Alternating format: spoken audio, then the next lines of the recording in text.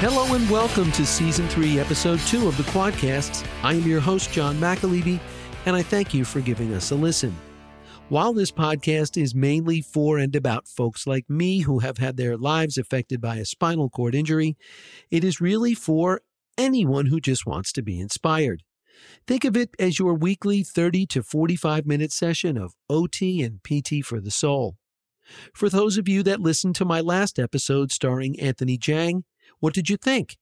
Having founded and sold at least 2 businesses by the age of 25 is super.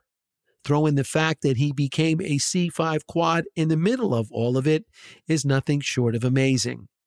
To hear the podcast in its entirety, simply log on to my website, which is www.quadcast.org.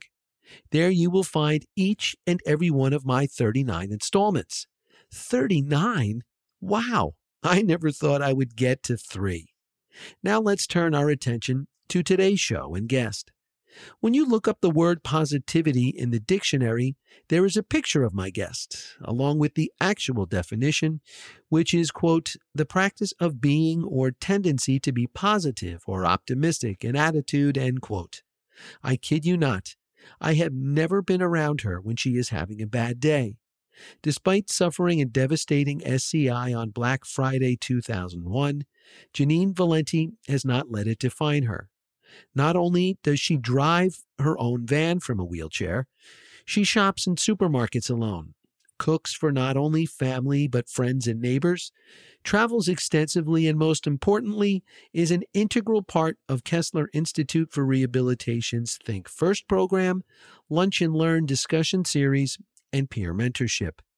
As you can see, Jeanine wears many hats, the latest of which is author, as her first book, Rise to the Occasion, is in its final approach towards being published. I am purposely keeping my introduction this week short in order to highlight all of Jeanine's remarkable story.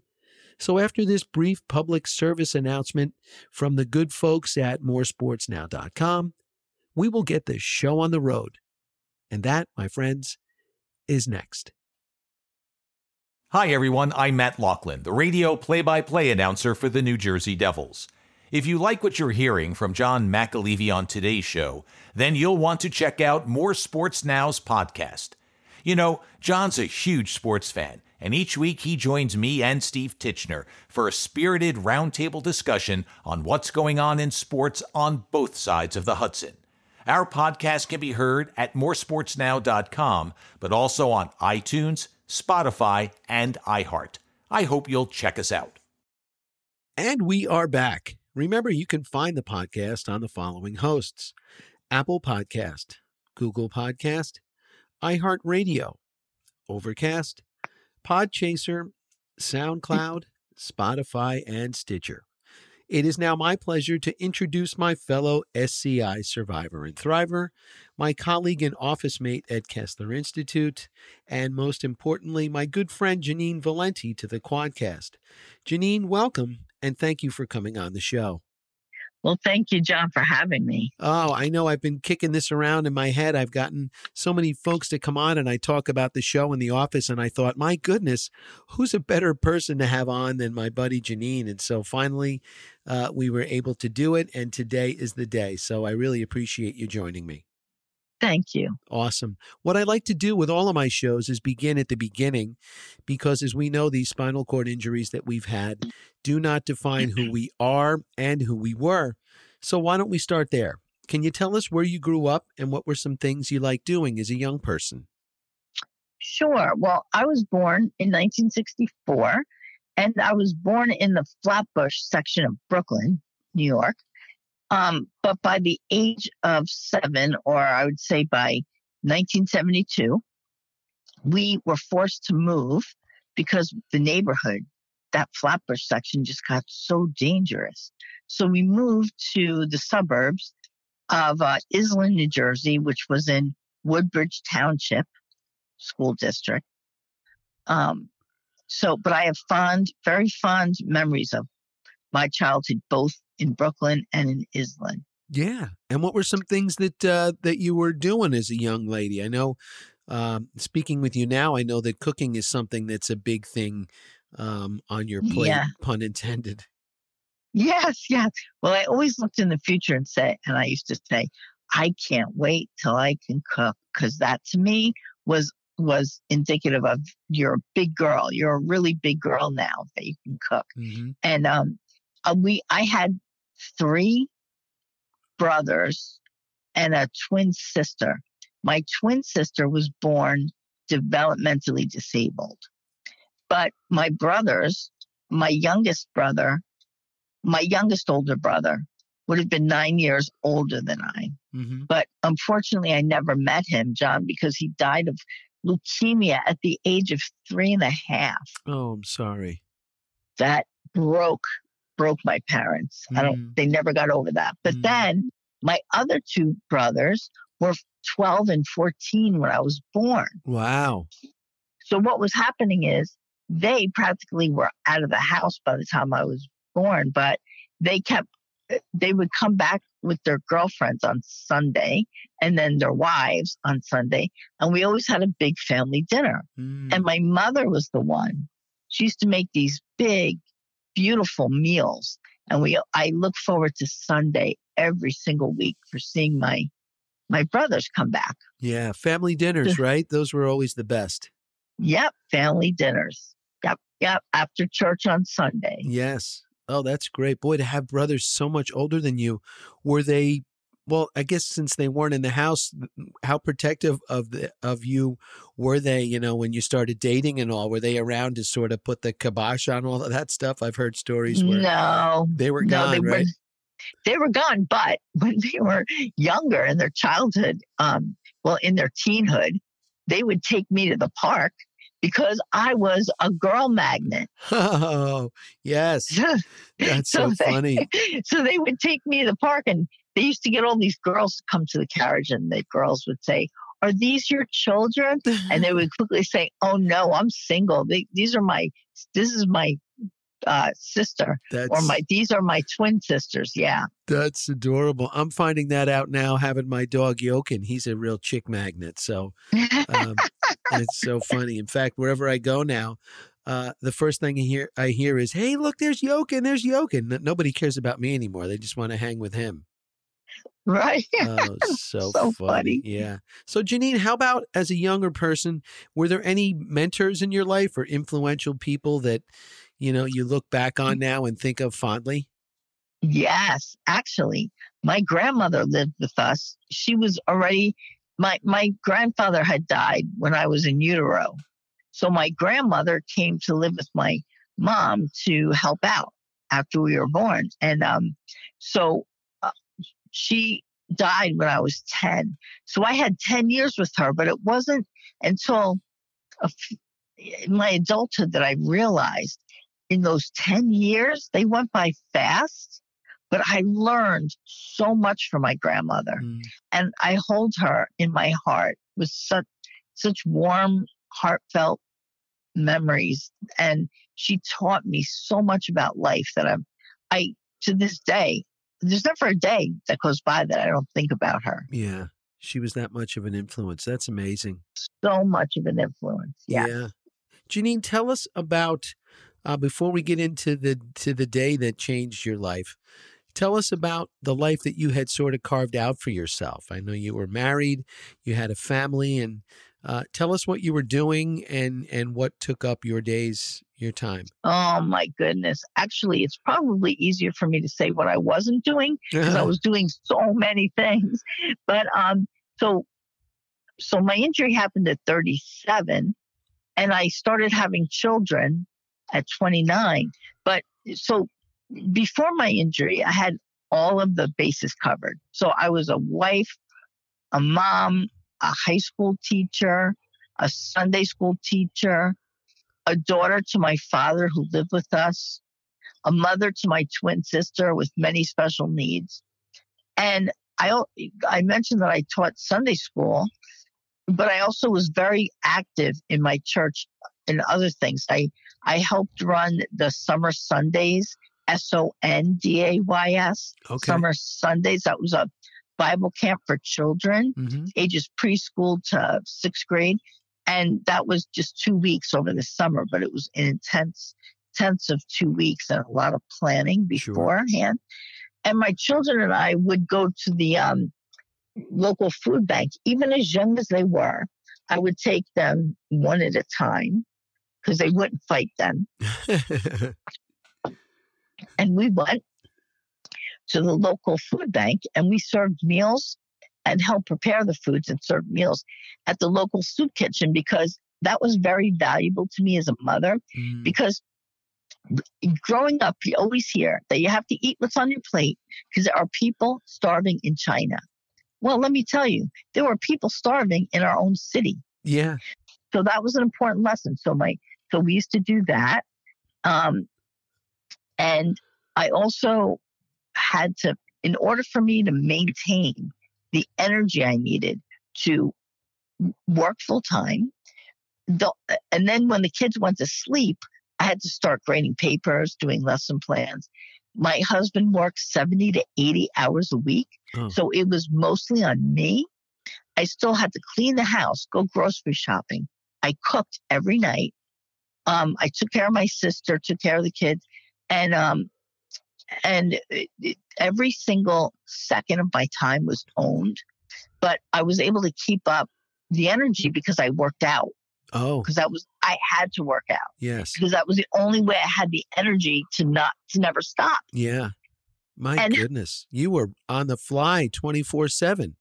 I really was. And you know what my before injury secret was? Oh my goodness, you're going to laugh. Yeah. I always said, listen, just don't sit down. Because if you don't sit down, you don't know how tired you are. Well, now did I have to come up with a plan B, right? Yes. Because now I'm sitting all the time. I was going to say, oh boy, and now all you do is sit. Well, Jeanine, tell us about, you mentioned you were a high school teacher. Tell us what subject it was and how fulfilling was that for you to work with America's youth, as they like to say. Right. Well, first of all, the advantage I had was if you have to look at the bright side, I got injured just before cell phones were coming out. So I never had to compete for the students' attention, like the phones and everything. Oh, yeah. Kids today are addicted to their phones. And sure. Also, cell phones were a big way to cheat on tests and stuff. So I'm so glad I never had to deal with that. But anyway, so I taught high school Spanish. And two things that I was the most proud of is because I was so young and had so much energy. Before my kids came, I was teaching for 8 years before the kids came. Yeah. And so during those 8 years, I took my students to Spain 4 years. I've been to Spain 5 times, but 4 of the 5 times were with my students over spring break. Is that right? So, and then the other thing that I'm proud of is that I was really, really good at teaching the grammar because I had to learn it the hard way from an English speaking point of view. So I was really, really good at emphasizing speaking in the classroom. And my kids knew how to speak Spanish so well at every level. And we went to you Spain had them so to practice. Prepared. Yeah, it was just great. I had such a good rapport with them because a lot of times I'll meet a teacher who's an elementary school teacher, and they'll say, "Oh, you taught high school? God bless you." But my kids were great. They never gave me a problem. Yeah, my mom taught at Cranford High School for a number of years, and she tells me the same thing. And but nowadays, I wonder how you would have done teaching remotely with COVID and, a lot of these kids now. Oh my goodness. It's really stunted their learning. I mean, you see these reports out now that our kids are grading out at a much lower level in many subjects and they're tuned out and, I know, their so minds, hard. It's really, really hard for them. And so I feel sorry for not only the kids who are suffering, but the teachers as well, having to learn to teach so hard. a completely different way. And so, and I've heard I have a lot of teachers in my family, and they all say it's so much easier to teach in person than it was virtually. Yeah. I'm glad I say. And without masks on as well, right? Right. Oh, good grief. Well, Jeanine, take us back now. I hate to do this to you, but take us back to Black Friday, November 23, 2001. What do you remember about the day leading up to the accident? What do you remember in the immediate aftermath? And then after Oh my after the goodness. car is flipped over, what do you remember about, getting to the hospital and all of that stuff? Oh my goodness. Well, I remember absolutely everything. But I remember that my kids were all in pre-K and kindergarten and first grade. So I was hosting Thanksgiving that year. But the Monday and Tuesday and Wednesday before the Thursday holiday, I was having Thanksgiving in my children's classes. So after I got out of school, I went to their school with a side dish or like an ethnic food. Sure. That represented our family. And I went to all those up to leading to Thursday. I was cooking for school for my children's classes. And then I had 10 people at our house and I had to do all the cooking for that. Oh boy. But I loved it. I loved being busy and going the extra mile. But so on that Thursday, 9/11 had just happened. And I remember feeling so grateful that my family was okay. Nobody I knew had perished. And so that day I was in mourning for America, but I was so grateful that my close-knit circle was unscathed. Yes. And I invited the whole family. And after dinner, we went for a walk around the block, around our neighborhood. Little did I know that was going to be my last walk. Mm. But then that next day was Black Friday and I wasn't going shopping, but we had a slow morning because we were so tired from the day before. And I worked out and I had a wake to go to. And the wake was the mom of one of my colleagues had passed due to cancer. Mm-hmm. And our whole world language department was meeting up at the funeral parlor together at 2:30. So I set out to be on time at the wake, which I was only 20 minutes away. So at 2:09, I got in my car, but everybody was crying. Nobody wanted me to go. My kids were trying to convince me not to go. And I said, I'll be right back. I'll be back in an hour. Yeah. Don't worry. And I gave everybody a kiss goodbye. And I got in my car and I made a right on red at 2:09. And by the time 2:11 came, I was upside down already. What happened was I noticed right away that a car was approaching me from the other side of the highway. And at that moment in time, the highway did not have a median. So the car was just coming straight for me. And I tried to get out of his way by speeding up so that I'd get out of harm's way and he would hit the curb. But there was a car in front of me that did not know what was going on. And that car did not give me any wiggle room whatsoever. So I was trapped. Oh, gosh. But the car looked really harmless because it was going so slowly.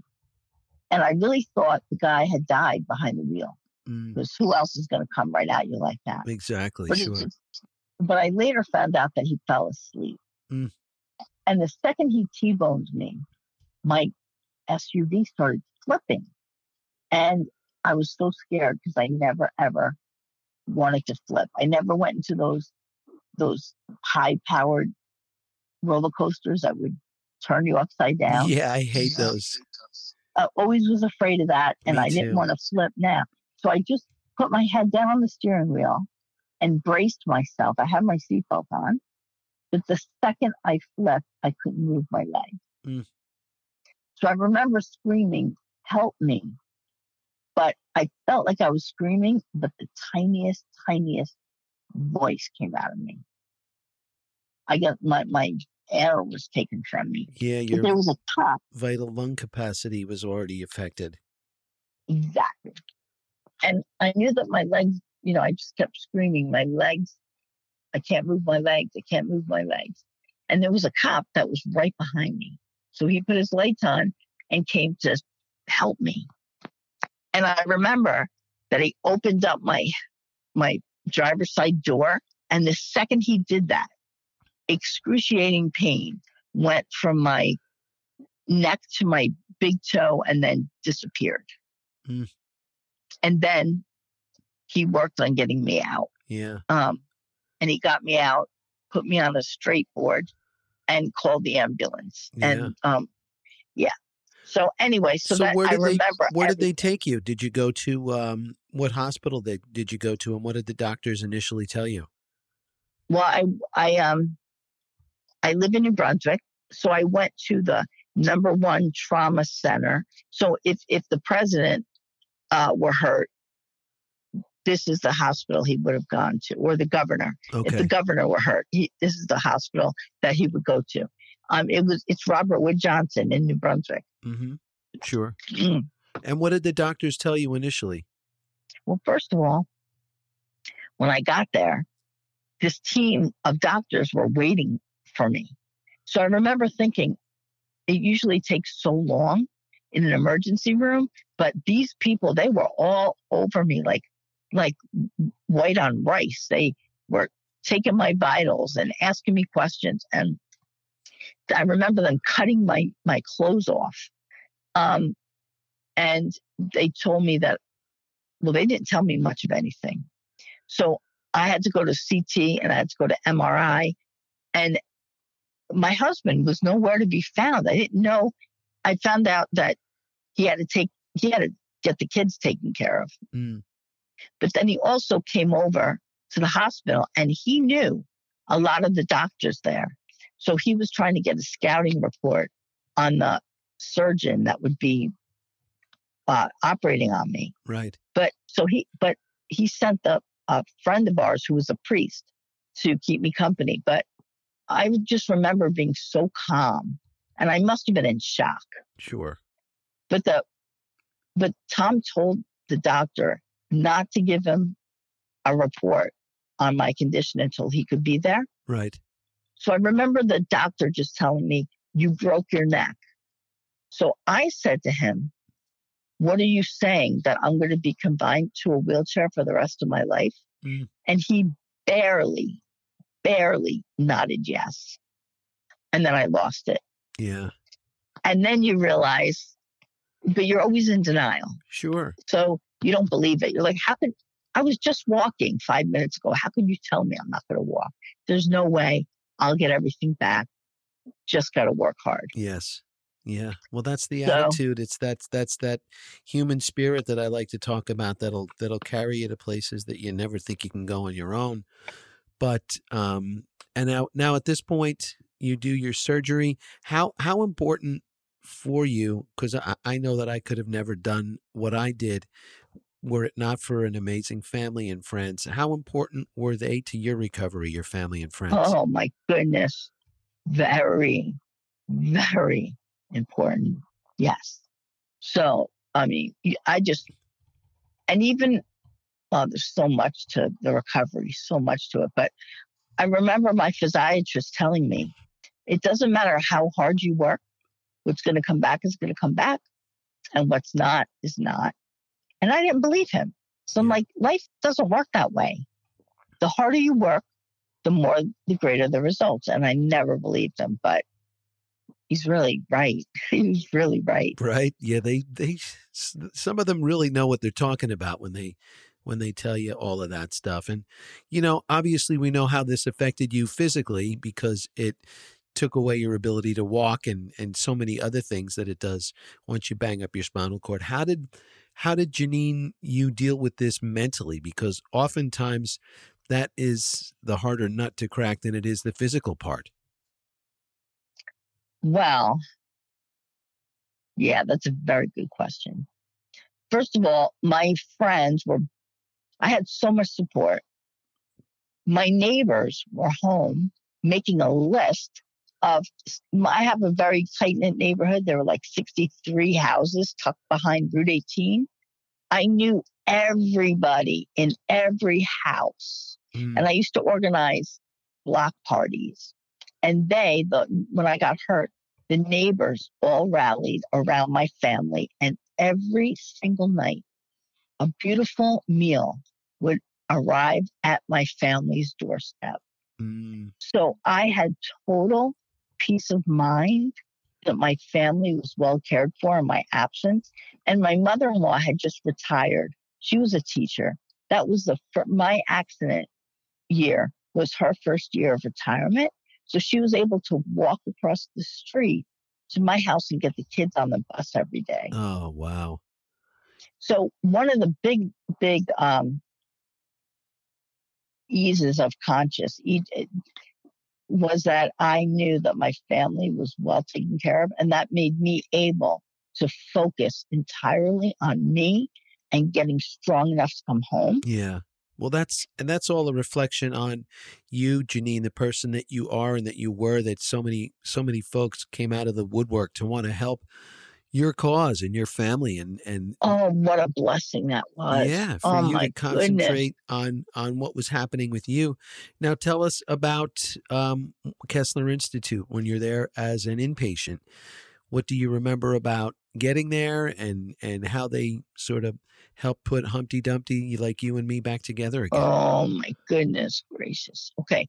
So I spent the first 3.5 weeks in ICU at Robert Wood trying to stabilize my blood pressure, and I got pneumonia, and I couldn't wait to get to Kessler because to me, I wanted to be proactive in my recovery. I didn't just want to lay on my back in an ICU room.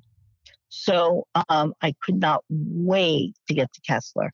But I had a fever for the last 7 days that I was waiting to go.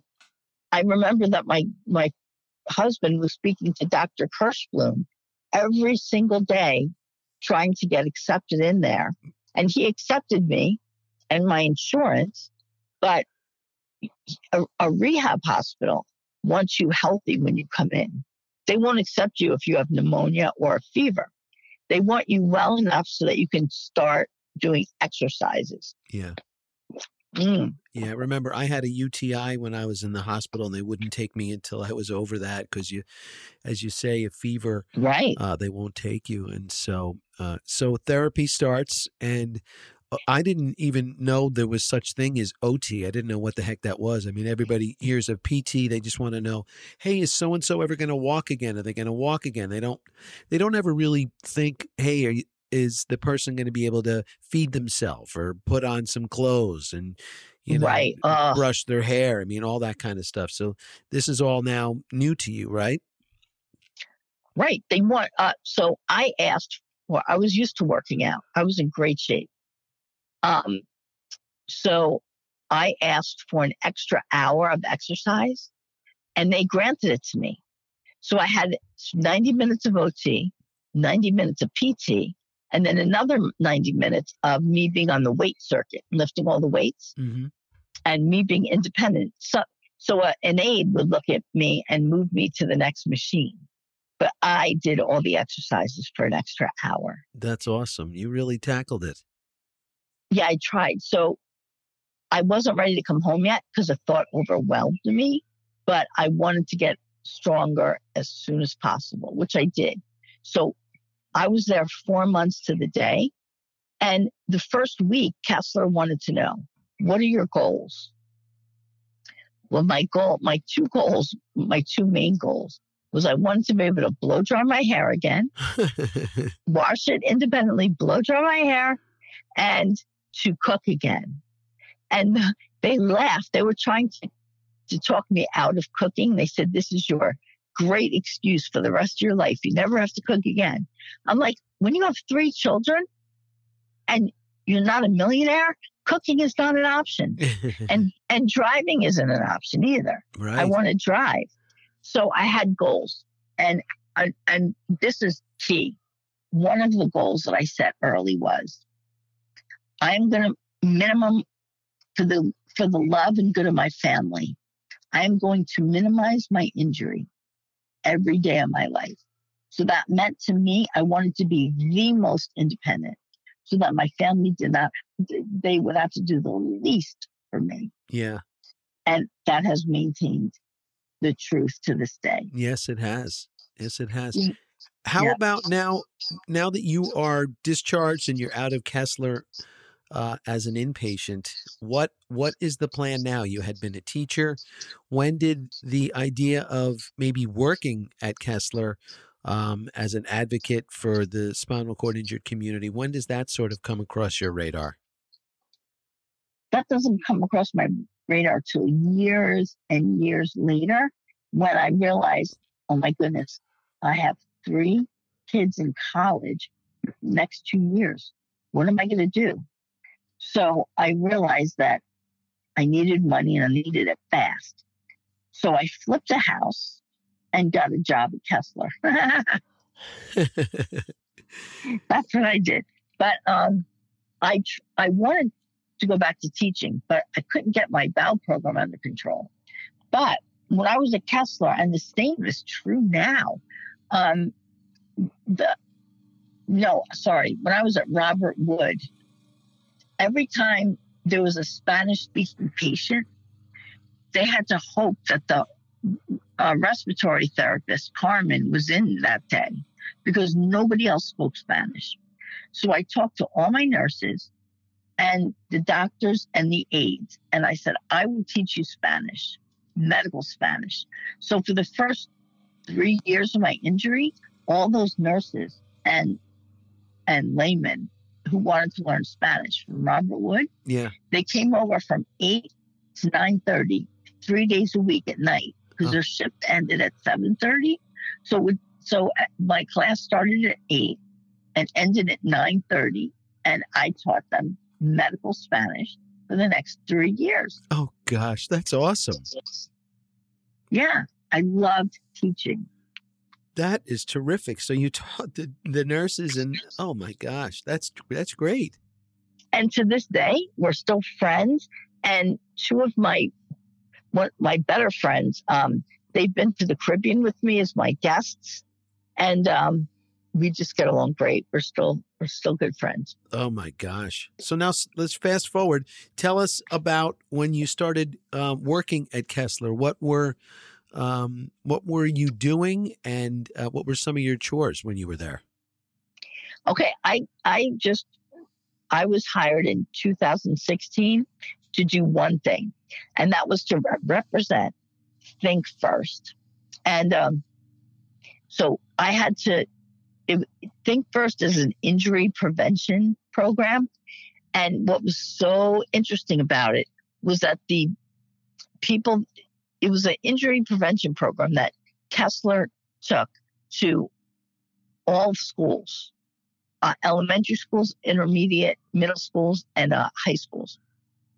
And we brought with us Voices for Injury Prevention.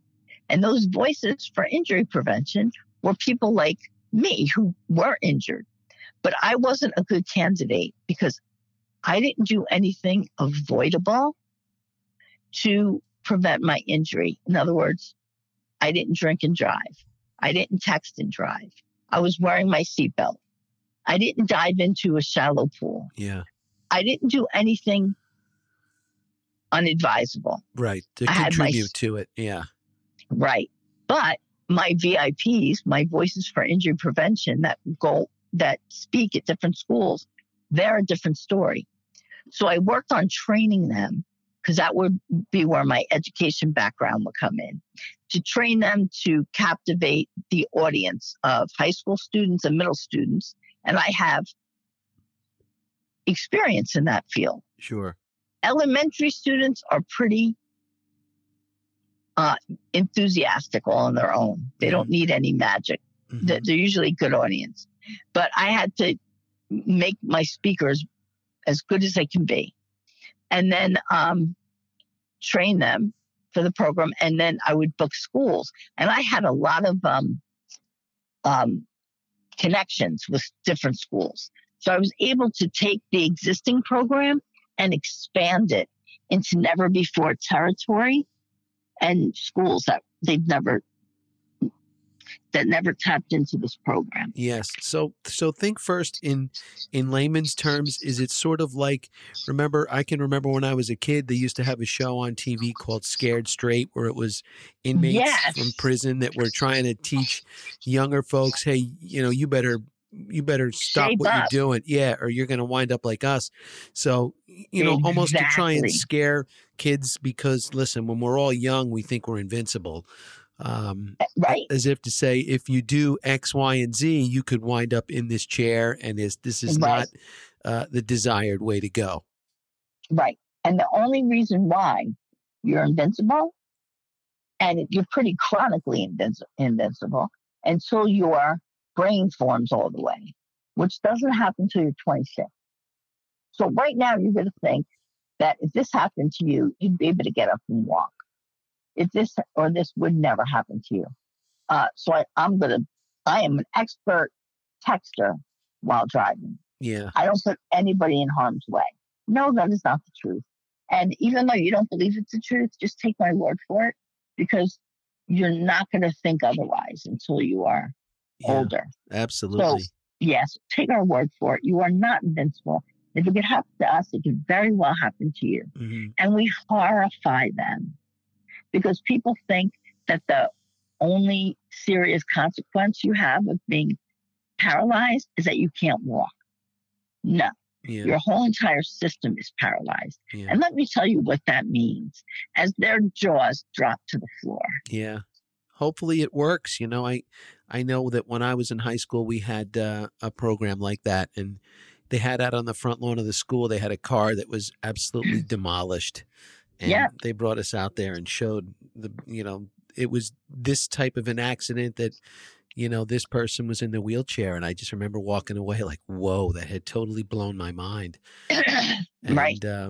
It worked. It worked for me, because thank goodness we didn't have phones back then, because who knows, as you say, everybody wants to text and drive. And sometimes I find myself now, when I get a text in and I'm looking at it and I'm thinking, oh my gosh, I'm taking my eyes off the road. And it's so dangerous. Right. It's just something that the program, I'm so happy that you chair it, and that you set up all of our great VIPs that go out. I happen to know a bunch of them, and they do a terrific job. How about now, other than Think First, when did you become a peer counselor, and what is it that you try to convey to a newly injured person during your sessions? Okay, that's a great question, John.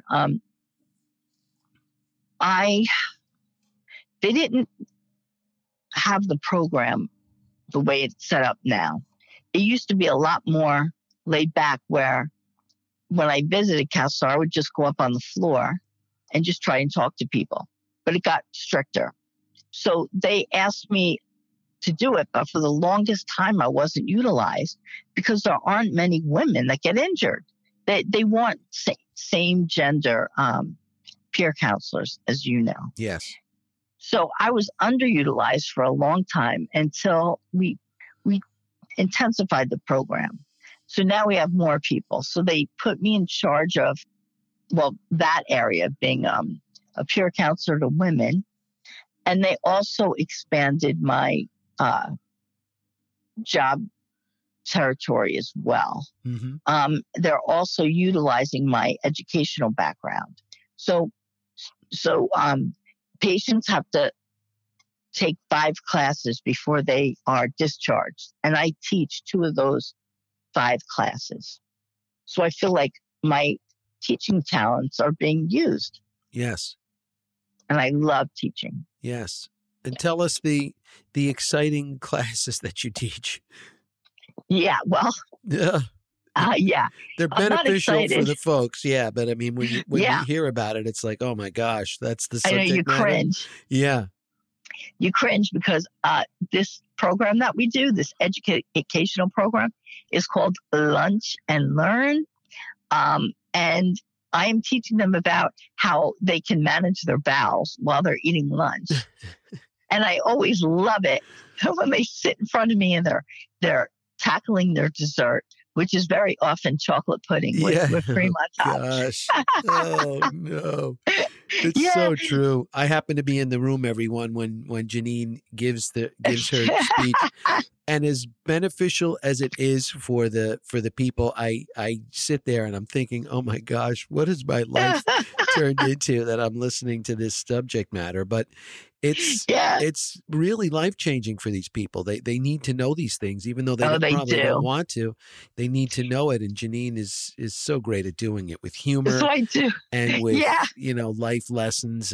But yeah, it's certainly the furthest thing from teaching high school Spanish. Oh my goodness. Are you kidding me? Yeah. And so I teach bowel management and bladder management while they're eating. Yeah. But bladder management is a lot more pleasant. Yeah. Than the bladder. Yeah. But yeah. But we're thankful to have you because you're so good at it. You're living it and you have the experience so that these people can know that it's not like, it's one thing to hear it from able-bodied people, and it's great to get the information from them, but they don't. I mean, they know from the books and they know from the classes they've been in, but they don't know it from walking the walk like you and I have. Right. And that's why it means a little bit more coming from you. And so that's what they say. And I know, Jeanine, that you wear many hats. You're a daughter, a wife, a mother, a teacher, and a counselor, but you've added a new one to the mix now, and that's author. What is the name of the book that you are working on or that you're just about finished with? And what will someone who reads it learn about not only Jeanine Valenti, but the world around us? Wow. Another great question. Well, the name of the book is my wheelchairs have always stood me up. So I am standing in a wheelchair on the front cover in front of my house. And the title is Rise to the Occasion, From Tragedy to Triumph, a Christian Perspective. So I was motivated to write this book just because I don't want my story to die when I do. I would like my future family members to know who their great aunt was or their great grandmother was. And so I don't want my story to be lost. But another thing that motivated me was that my faith was strong before my injury, and it got so much stronger after my injury because I noticed so many miracles in my life. So I was also able to, by not working, by being a housewife, was that I got to take a 9-year Bible study. I didn't know it was going to be 9 years. Mm-hmm. I only had intention of taking it 1 year at a time, but I ended up staying for 9 years. And I got so much from that my story is parallel with what God wants you to know about your faith if you're a Christian. Mm-hmm. What does God want you to know? Where can I find it in the Bible? And by the time you finish reading it, you're going to know my story and God's plan for you and God's hope for you. So I'm hoping that your faith increases and and that you learn, and that my family in the future knows who I am and always was. So that's my hope. That's amazing. And is the book done? Are you finished with it? And if so, when and where can my audience get their hands on a copy? Well, that's another good question. I'm working with a publisher. So the publisher is still giving me tips, suggestions, and it's still a work in progress. But I feel like it's mostly done, and I have to just now get pictures in there, and just work with their team. Mm-hmm. But I would say within the next 6 months it would be out. I have one last question for you on the book, and then one that we'll finish up with. The last question about the book is, who is going to play you in the movie version? Oh, that's so funny. Come on, Jeanine. You must have thought of that by now. No, not at all. But I will cross that bridge when we come to it. Okay. And the last one that I always end my podcasts with, and I get a different answer from pretty much everyone that comes on with me, is if I could snap my fingers right now, Jeanine, and you would be completely able-bodied once again, what is the first thing that you would do? Wow. I am tossed between dancing and starting an aerobics class right away to get rid of this quad pot I've accumulated. Oh my gosh. I miss working out more than walking. Yeah. I wish I could just feel as good as I did when I was, because you never, because your blood pressure's so low. But I often think about that. I would love to do an aerobics class, So anyway, so that's it. But I've danced at weddings already. I've stood up in my chair and just slow danced or danced in a group. And so I've already danced. So I think my first response would be I would do a workout. You'd get your 80s leg warmers on and get out there with Jane Fonda again? Yes, I would. Oh, gosh. That's a great answer. My answer is always that I would get my earbuds in and go out for a nice run and just let the sweat roll down my face. Yeah, it's, we miss our bodies working the way they used to, right? Yeah, there's no wrong answer for that question. No, either. There really isn't. I've heard a million of them, from dancing with their wives to Eric LeGrand said he'd run out the front door butt naked up and down the street. And, oh my gosh. Yeah, that was a good one. And another friend told me, John, this is going to sound crass, but I would stand up in front of the toilet and just pee like I used to pee, and get in the shower and take my own shower and all of that kind of stuff. So, as they say, no two injuries are the same. No two answers to that question will ever be the same. Right. That's Absolutely. a good point. Well, Jeanine, I know it's taken a while for this to come together, but I am so happy that not only I get a chance to work with you on a weekly basis and share an office, but to soak in some of what you are all about, because you are positivity personified. And I want to thank you for joining me on the podcast and also for becoming a good friend. Oh, thank you, John. I feel the same about you too. And that will do it for this episode of the QuadCast. Thanks again to the amazing Jeanine Valenti for joining me. If you like what you've heard on today's show, please log on to my website, which is www.quadcast.org. There you will find many more inspirational and uplifting editions. I'd appreciate it if you could tell a friend or two. Let's take this venture to a whole new level. Thanks, as always, to Chris Parapesco at Harbor Picture Company for mixing the show.